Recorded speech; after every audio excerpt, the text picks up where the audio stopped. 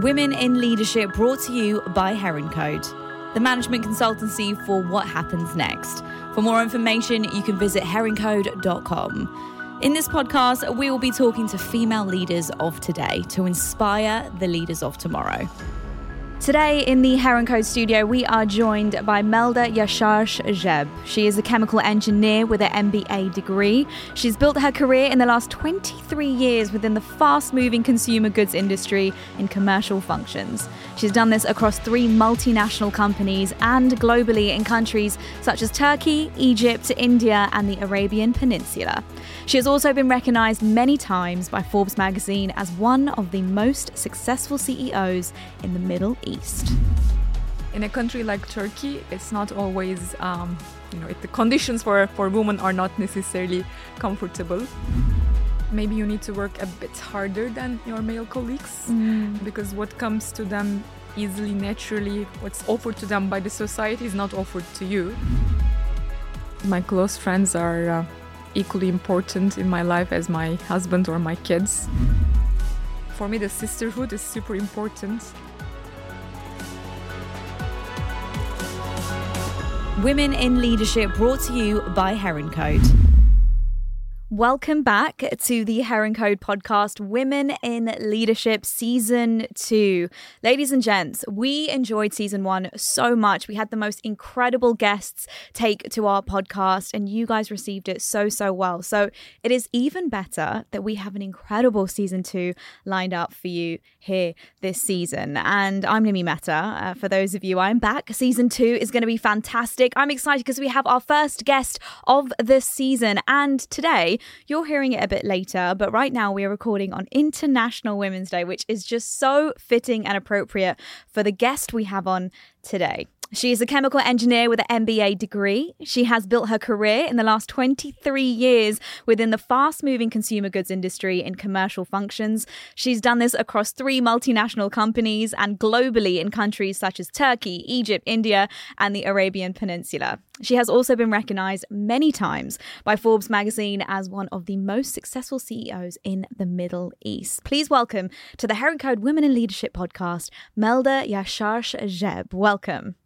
Thank you. Thanks for the nice introduction. And you made me, a bit embarrassed. Not at saying all of those. But yeah, thanks for the opportunity. And it's great to be here with you on the International Women's Day and as the first episode of Season 2. I know. I'm so thrilled to have you here. And I know sometimes it's quite, cringe or embarrassing to hear your accomplishments. Sometimes you have to pinch yourself and be like, are they talking about me? And we are talking about you. And we're so thrilled to have you on the podcast here today, Melda. Your career has been incredible. 23 years within, such a vast industry which has developed and you have developed on a personal level as well. So I'd love to take you back to where it all started, which has been a theme on the Heron Code podcast, because I think that in order to acknowledge where you are today, we need to understand where it came from. So tell me, why did you go into this particular industry and what kind of started your love for it? It wasn't planned. I'm Turkish. I was born in a mid-sized city to a middle-income family, teacher, banker, parents. But I was a curious, smart kid, and I showed strength in math and science during my education. And as a natural progression, I found myself in engineering school. It wasn't necessarily the common choice for a girl in my country at that time. So people around me were questioning my choice, whether I should really go to engineering. But I'm super happy that I did. I think I got the analytical skills during that education, but I was only, one of the few girls in the class, among 50 boys. Once I finished engineering, although I enjoyed the education, I realized that it's really not fitting with my expectations from life. I'm really an extrovert person, like working with big teams. And when you're an engineer, generally, on the assembly line, you're with smaller teams, sometimes you're alone. So I said, you know what, I want to work in marketing. It's really part of life. You're in touch with so many human beings. But then people told me, no, you're an engineer. How can you work in marketing? I did my MBA, pushed myself to find a job in marketing. And again, I was a bit different there too, because I was one of the very few engineers in the entire marketing function. After some time, I realized that if I really want to build a brand properly, it's not enough to know marketing, but you also need to understand sales. How does that product actually land in the consumer's hand? So I wanted to move to sales. Again, I mean, people were questioning. My manager was like, yeah, but marketing is easier and it's more fit for a woman. We can be in the office, in the ivory tower, meetings with the agencies. Why do you really want to go to sales, be on the field? It's physically demanding. And in a country like Turkey, it's not always... the conditions for women are not necessarily comfortable. But I wanted to try that as well. Then I did sales. And I think I realized that I'm really enjoying what I do. I'm trying different functions. And I said, okay, this is something that I enjoy. I enjoy it holistically and I should stay in this industry for longer. And since then, I've been in FMCG, building brands. Wow. I mean, we say the rest is history, but there is so much history there that we are going to get into, absolutely. And one thing that really stands out to me in what you've just told me is that you had constant resistance, right? From your society, from your community, maybe even from your culture. Could you tell us more about how incredibly mentally strong you had to be for that, and very self-aware as to who you are and what you want to continue pursuing what you truly wanted out of your career? Very true. Yeah.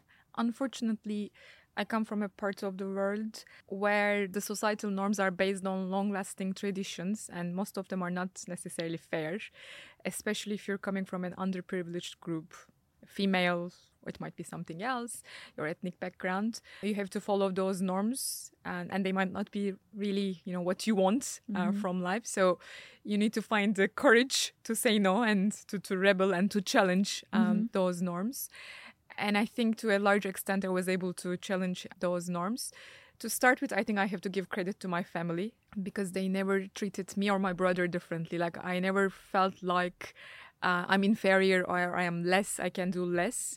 So I think it really starts at home, how you're wired by your parents and the example that you see at home. But I think after that, what I realized is that, yes, I'm a woman. That's part of who I am, part of my identity, but that's not it. There's more to me than just being a girl, a woman. And my capabilities, my ability to learn, to progress doesn't depend on my gender. It depends on my brain and my willpower. So I always kept reminding myself that. But of course, at times, maybe you need to work a bit harder than your male colleagues because what comes to them easily, naturally, what's offered to them by the society is not offered to you. So although you believe yourself and you know that you have what it takes, you might need to put a little extra effort and be okay with that. So I think that's how I got where I got. Absolutely. And I think what's also brave of your story and your journey is the not being afraid to try something new. I mean, engineering, a normal person would have just stuck to it. You switched to marketing, then switched to sales.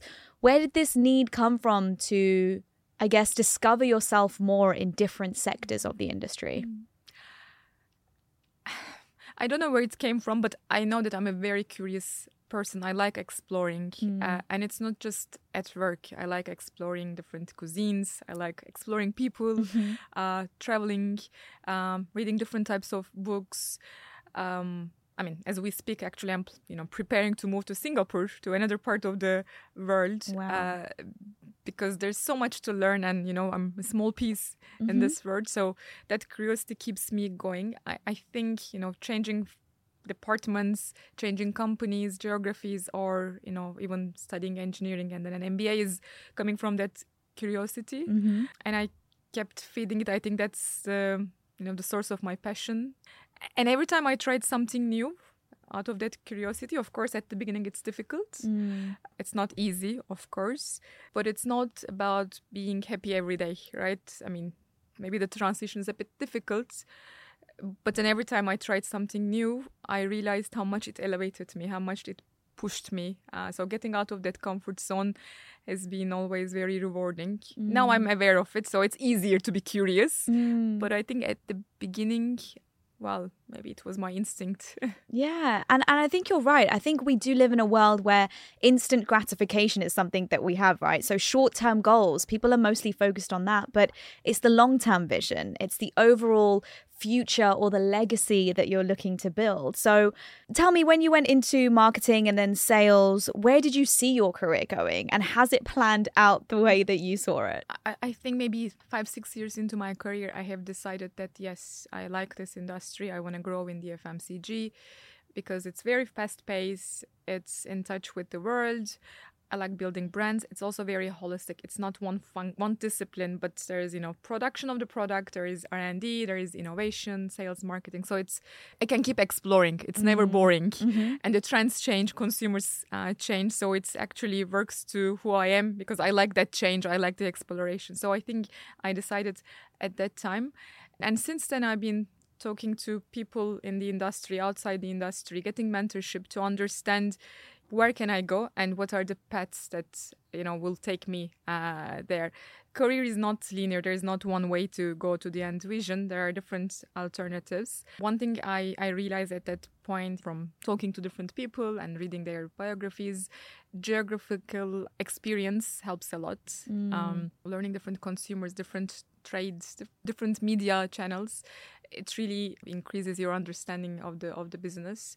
So that was one thing that I understood definitely.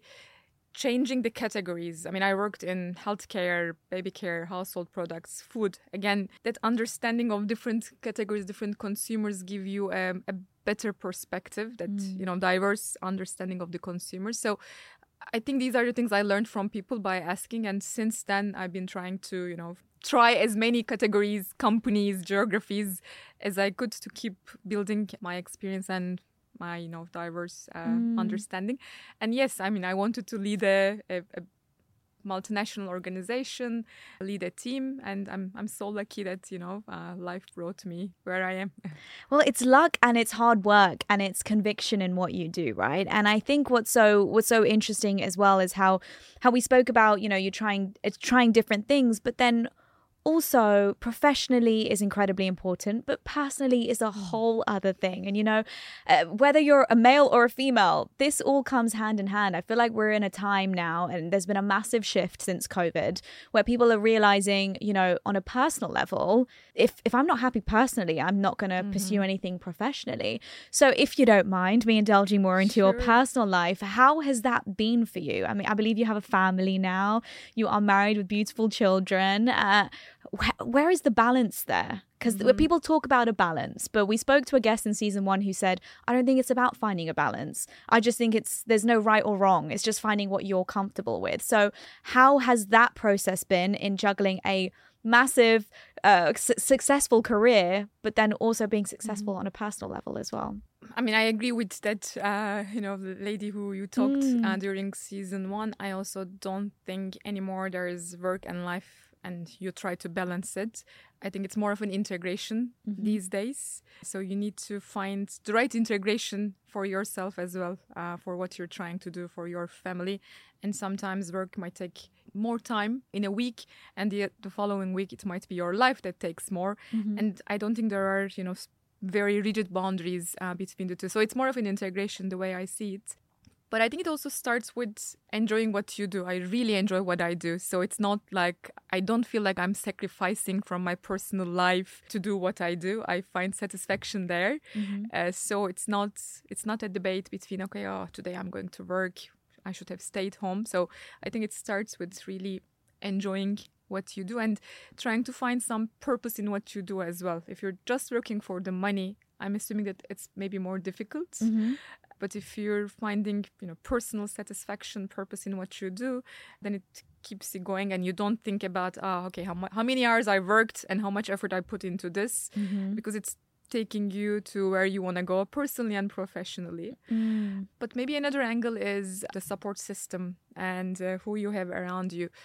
By support system, I mean it might be your family members, it might be your husband, or if you can afford, it might be a help at home.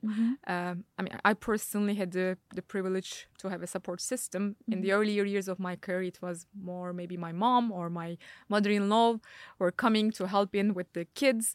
later on, once we had more maybe financial means, we decided that we will invest more into having help at home and maybe less into having a designer bag. It's a personal choice, right? So the choice was to build that support system so that when I come home from work, I don't need to spend time for cleaning, laundry, but I can spend the time with my kids. And then finally, your partner, my husband, I think has been key in helping me to find the right integration in the work-life balance. So he does his part, I do my part, we plan together, and yeah, it works. But of course, it's not perfect all the time. It doesn't mean that I don't have difficult days where I feel like I overworked or I'm overwhelmed. But on the long term, I think it's okay, and it's about knowing what you want. And I think I saw this quote the other day that said, the most important decision you will ever make in your life is the partner you choose to do life with. And that stuck out to me because we don't think about this enough. And I think that the younger generations are actually now thinking about it more. There might have been pressures with previous generations to just follow the norm. But now with what we want to achieve in life as women, we need to think about these things. So your husband also has a very powerful, high-flying job. For you both to balance that, how does that dynamic work? Not to get into couples therapy, but sometimes we get couples therapy as well. So it's not always perfect. We're not the perfect couple, but I can share what has worked for us so far. And I'm sure every couple will find their own ways of managing their lives together. For us, I think the starting point is agreeing on what's our family mission, or what are we trying to achieve? What's our purpose as a family? Not just as a couple, but also for our kids as well. We don't have a written document of purpose, mission, vision like a corporate, but broadly, we know where we want to land. We know what are the values that are important for us, what are the values we want to pass on to our kids. I think it's really important to have that alignment, because if you don't have this, the same vision, then it's super easy, I think, to get distracted. One might go one way, the other might go the other way, and it will create a lot of friction on a day-to-day basis. So I think that's first. I would say we have that ground rules, the alignments we have. The second thing is we have agreed that we will not make tactical decisions for our careers or for our kids, whatever, but we will always plan ahead, have a long-term plan, and decide accordingly. So there's always a long-range plan that we have in mind. Okay, the next 3 years, what do we want to do for the kids, for us, for our careers?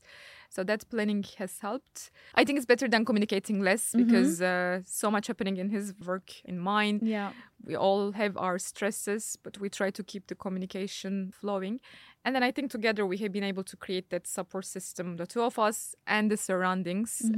So even our assistants, our executive assistants, they see both of our calendars. Sometimes they talk to each other to help us. So they are part of the extended support system as well with planning. This is the thing. I think that's so fascinating, and I'm so glad you're sharing this, because some people just think that it happens so easily. But behind closed doors, there needs to be structure within a relationship, because that is how you both get to pursue and be the best versions of yourselves. And what you mentioned was passing on the values to your children as well. How important has it been for you to see your children see you work hard? It is important for me, because I really want them to appreciate hard work, and that life is not that easy. And especially, they're born and raised in Dubai, and in Dubai we're so privileged, we're spoiled.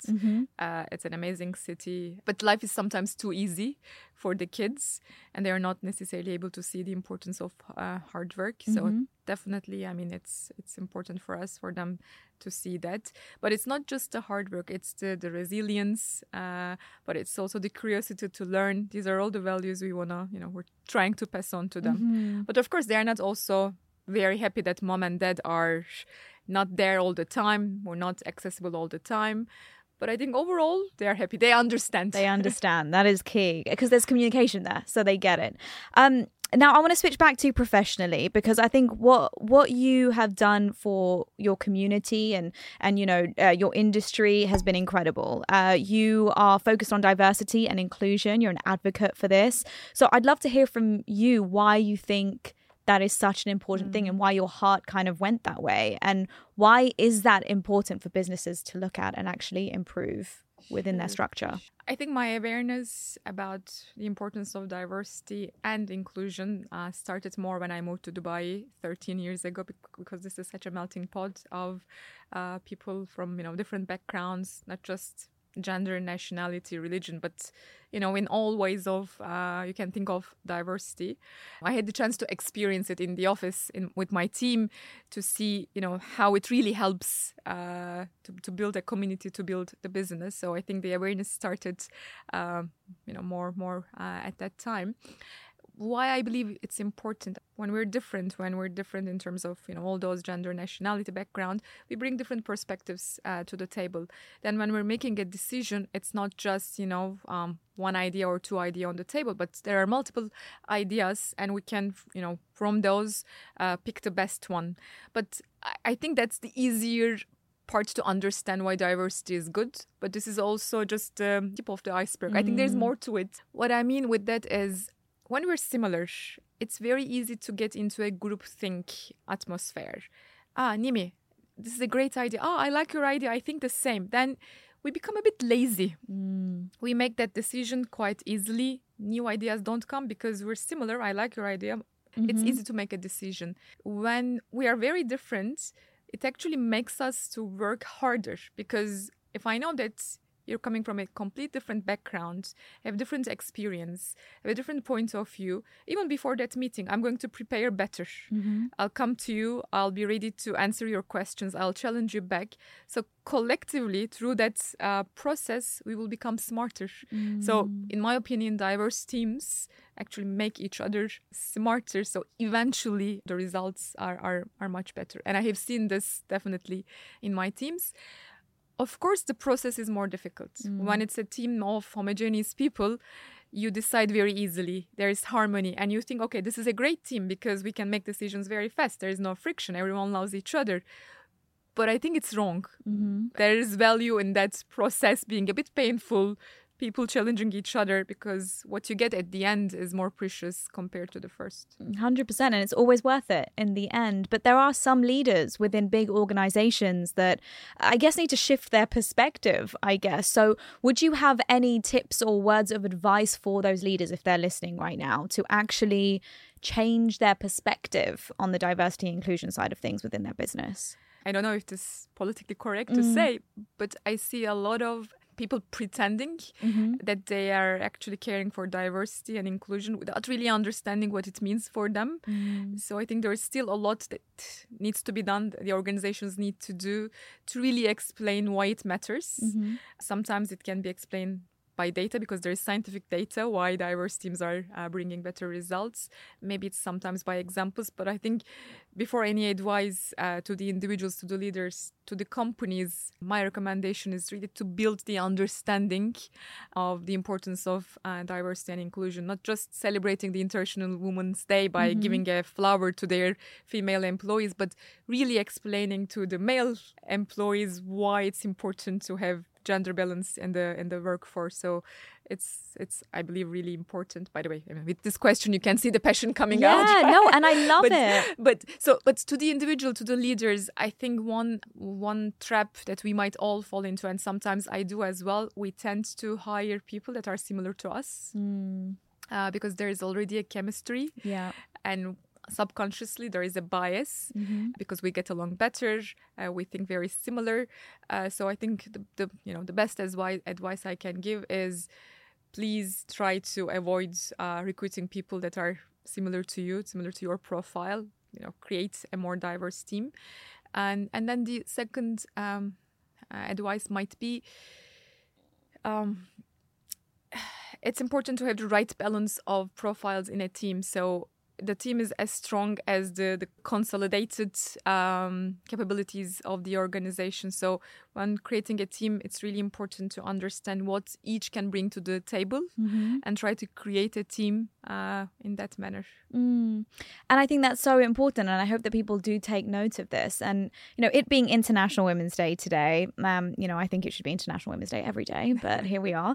I thought about women who have kind of transformed my life, and it took me back to just taking a moment to remember that actually my best moments in my career was when other women empowered me and made me feel stronger and supported me and lifted me up. So I wonder if you've had those moments in your career that you can take us back to, or that you can tell us about and share with us here today. I think the first woman that is inspiring for me is my mom. As I shared with you earlier, my mom and my dad, they never stopped me when I wanted to try something new. There was always a lot of encouragement. So my mom wasn't necessarily the strong business leader, but she was, I think, inspirational because she's a very courageous woman. Then in my career, I had multiple female managers that I reported to. And honestly, all of them were quite supportive. So I was lucky in that sense to see good examples of female leaders. But now I don't remember an exact moment. But what I know is that it's really important to have role models because many times when I talk to younger women about their careers, they ask me, okay, how did you manage to have 2 kids and a career? How does it work? What does your husband say? They have a lot of concerns. They have a lot of worries. And I feel like some of those concerns are there because they haven't seen the right examples. Seeing is believing. When you don't see the examples around you, it's very difficult, I think, to visualize that it's possible. And then there are a lot of stereotyping. So what I try to do as much as possible, be part of podcasts like this, or, go and be a speaker, just to show that it's possible and give, more role models to younger women so they know that they can do it. If I did it, they can do it. They can do better. Absolutely. And I know you mentioned earlier that, a lot of the teams that you were in were quite male dominated and being in that kind of environment. You also mentioned you were an extrovert.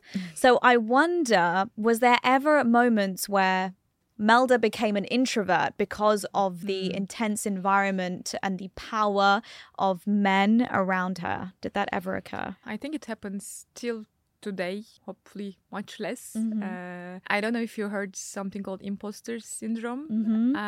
So I think that happens to most of us women. I think it's a more female challenge than male. So questioning maybe, one's self-worth. Am I really the right person in this role? Am I really making the right decision? What are these guys thinking about me? So yes, those moments happen. But I try to pull myself out of that by reminding what I have achieved earlier. But also sometimes just calling a good friend and asking them, hey, give me some encouragement. Tell me why I'm good in what I do. And it really helps. But yes, there are those moments. It's not always, great. So there are days where I'm like, okay, can I really do it? But then, I find that energy to come back. And that, I guess, the tribe around us, we've spoken about it and you kindly shared with us, the support system that you have around you. But let's specifically talk about friends, because I think this is so important for younger girls and even grown women to understand that, they say the average of the 5 people closest to you, that is your, and so if there's one person bringing you down, then it's going to bring down your average completely. Definitely. How important is it to also, I guess, structure and strategize for the tribe around you? We spoke about structuring a relationship as a couple, but also your friends. Great question. My friends, my close friends are equally important in my life as my husband or my kids. And I'm lucky to have, really great people around me. And I'm also lucky that they are not very similar to me. I have friends that are similar to me as a personality, and some are quite different. But they're all very passionate people, very passionate women, I would say. So there's that, close friends that I have where when I'm not able to find the energy to move forward, they're the ones I would call and get some support. But the tribe is not just them. I think within the tribe, you need some maybe senior people with the right experience, maybe more like mentors that you can knock their door and ask some advice. Then there are peers that you can call and say, hey, I'm having this difficulty. What do you do when it happens to you? I became much more intentional about creating this tribe, especially the mentors and the peers. For me, the sisterhood is super important. And I suggest, all the young women to start building that. It takes time. It takes time and effort. But later on, you realize the importance of having that network, that support to push you up. Incredibly important. I think that it's actually carved me as not just a human personally, but professionally as well. And I got asked a question the other day, which I would love to ask you now, if that's okay. And that was, what has been the best moment of your career so far? Has there been a standout moment? And it could have been early days, it could have been recent, but something that really stands out to you. Nimi, what's interesting is when those amazing things happen, the moment it happens, you actually don't know. You're not aware of it. You realize that it has been the best thing that happened maybe 6 months later or a year later. At least for me, this is my experience. When it happens, you don't realize, because change is not easy to embrace. So it takes me time to understand that it has been actually an amazing thing that happened to me. I think the amazing thing, the first thing that happened to me was I was working for the Gillette company, and I loved the company. I loved the brands. I loved my team, my manager. And I thought I'm going to retire from that company. That was my first job. And I was in love, my first love. And Procter & Gamble, another FMCG giant, acquired Gillette. And at that moment, I thought this is the worst thing that could have ever happened to my career, because that's my dream company. I'm working there, and now my dream is over. And I was devastated maybe for 6 months. Now, when I go back, that was the best thing that could have happened to me, because that's where I realized that once you get out of your comfort zone, when you try something new, you actually grow faster. So I learned a different company culture, different categories, different people. And maybe the curiosity started at then, to your earlier question. But at that moment, I didn't realize it was a good thing. Now I know that it was amazing. I was forced to try something else. Right. And you learned so much from it. And I think that we also, just as humans, have this idea that our identities are attached to a company, right? And we think that's our home and that's our safe place, when actually it's within you. Did you ever have that moment? I guess that sounds like that was a moment where you had to find who Melda was away from Gillette, right? Indeed. And how was that process for you? And that voice that you had in your head, what were you saying to yourself to actually, realize that? Exactly what you said, right? Hey, I was successful in Gillette because of who I am. It's not about the company, it's about me, and I will find my way in the next organization or the following organization. So it's the self-belief and reminding yourself that you can do it. And if it is not enough, just call a girlfriend. They'll make you feel better always over a cup of tea.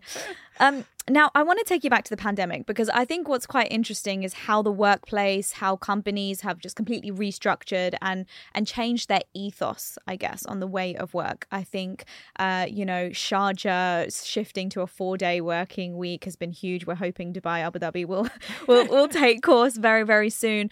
How do you think things have shifted, specifically within your workplace, that has really stood out to you? Yeah. It's, I think it accelerated most of the trends. There were already trends in digital, in the workspace, but maybe with COVID, we saved 20 years and the workplace evolved much faster than we all thought.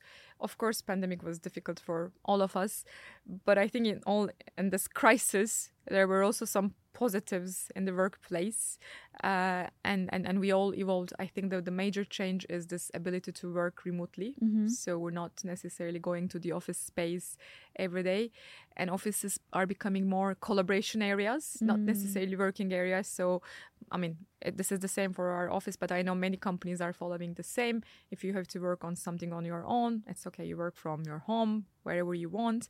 But if you need to collaborate with a team, then this is when you come for interactions, for that human touch, to feel part of a team. I think that's there to stay. No one wants to give up that privilege now. Yeah. Although the COVID is over, I think everyone enjoyed this, and we want to keep it as is.